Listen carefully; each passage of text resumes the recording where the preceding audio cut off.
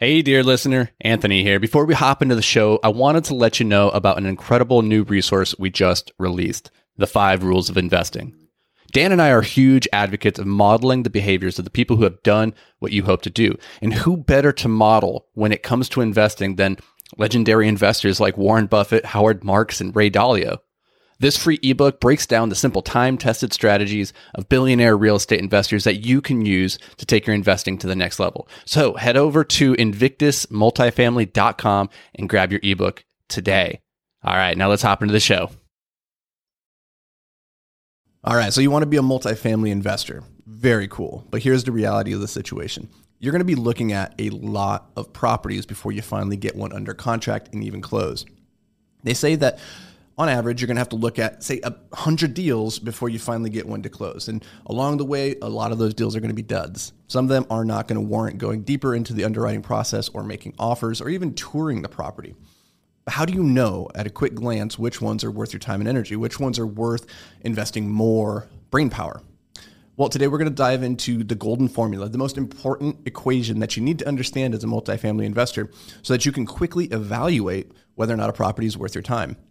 And just by understanding 3 simple numbers and how they go together, you're going to be able to save yourself so much time, so much energy, so much brain damage just by being able to look at a couple numbers, put them through the formula and say, does this deal make sense? Does it fit with what I'm trying to accomplish? So let's get into it.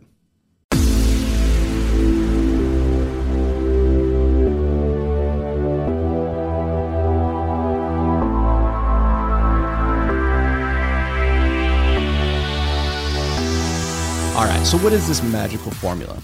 Simply put, it is how we derive the value of our building.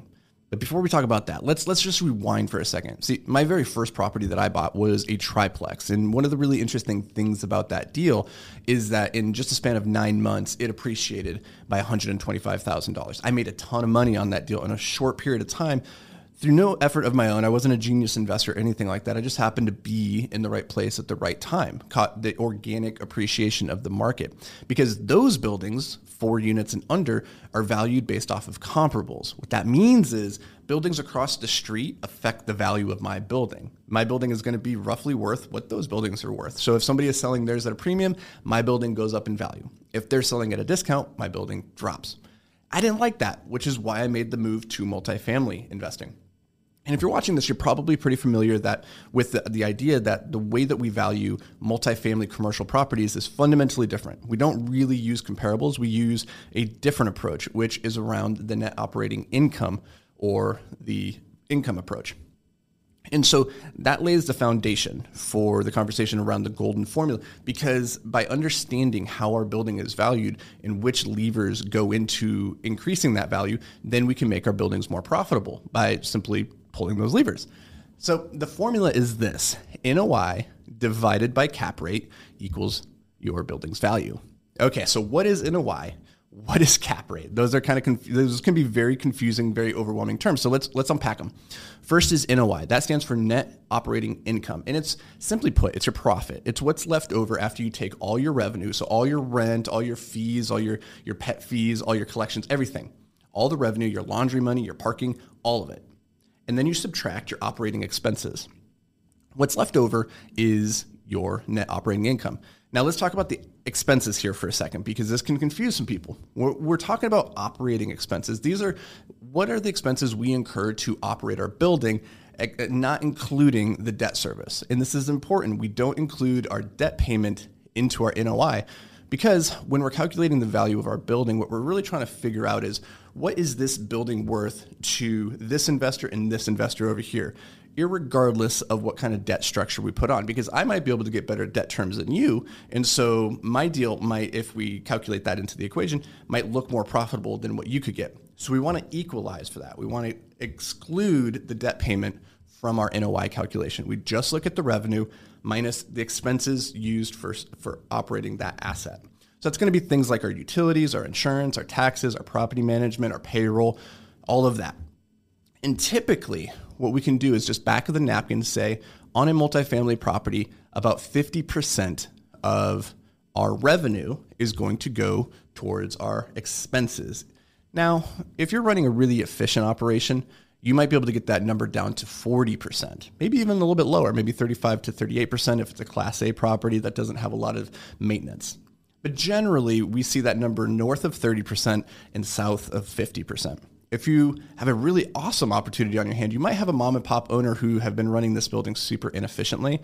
They might be operating like a 60 or 70% expense ratio, which means that for every dollar that comes in, 70 cents of that goes towards the expenses. Doesn't leave very much for the bottom line.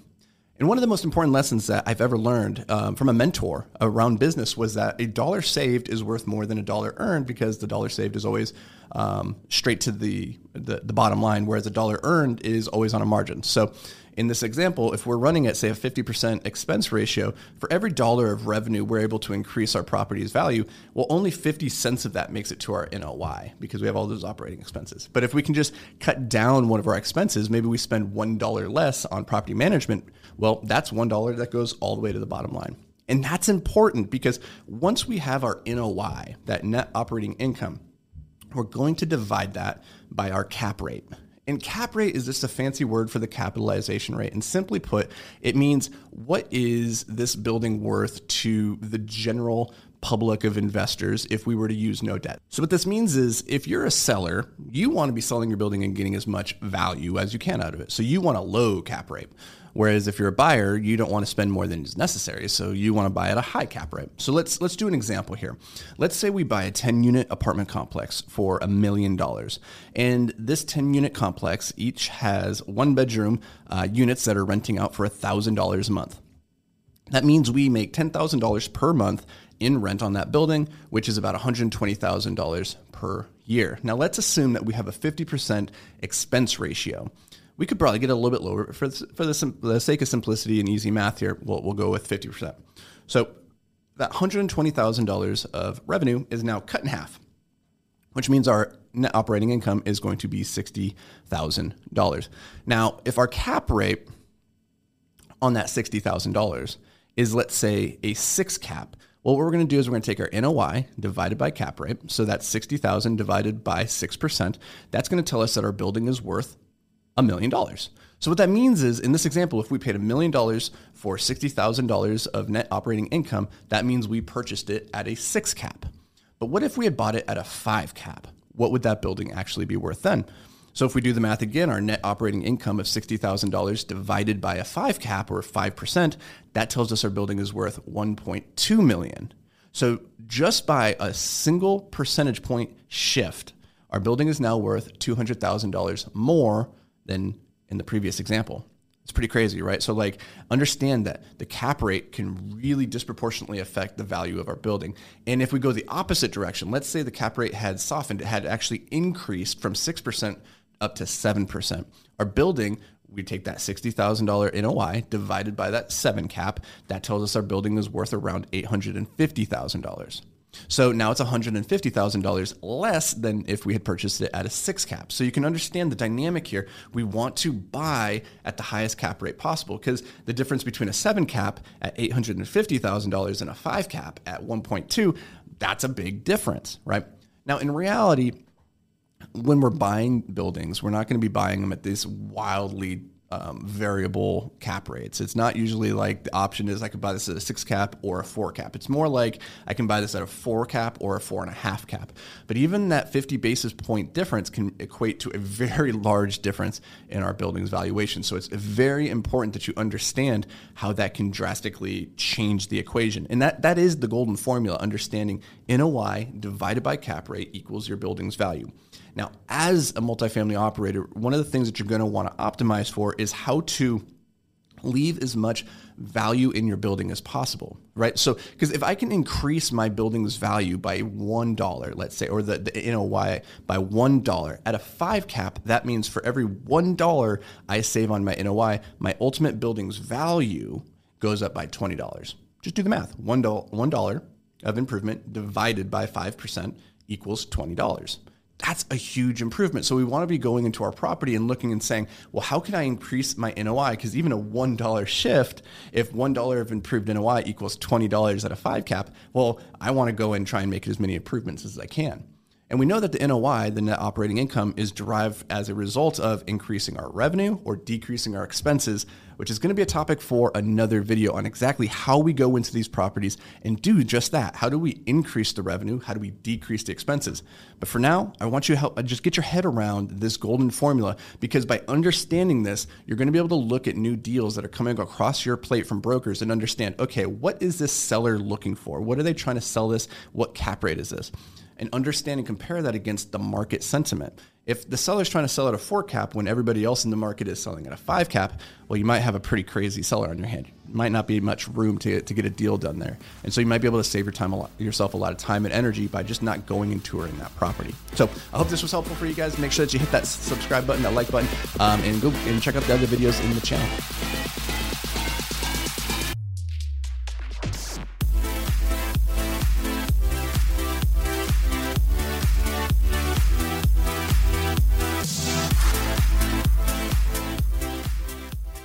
Hey, thanks for joining us for another episode of Multifamily Investing Made Simple. If you enjoyed the show, could you do us a massive favor? Head over to iTunes and leave a 5-star rating and review. Your feedback, it means the world to us as it helps us grow and spread the word about multifamily investing. And don't forget, sharing is caring. So fire this episode over to any friends or family who you think could benefit from learning all about multifamily investing. Thanks, guys. We appreciate every single one of you, and we'll see you on the next show.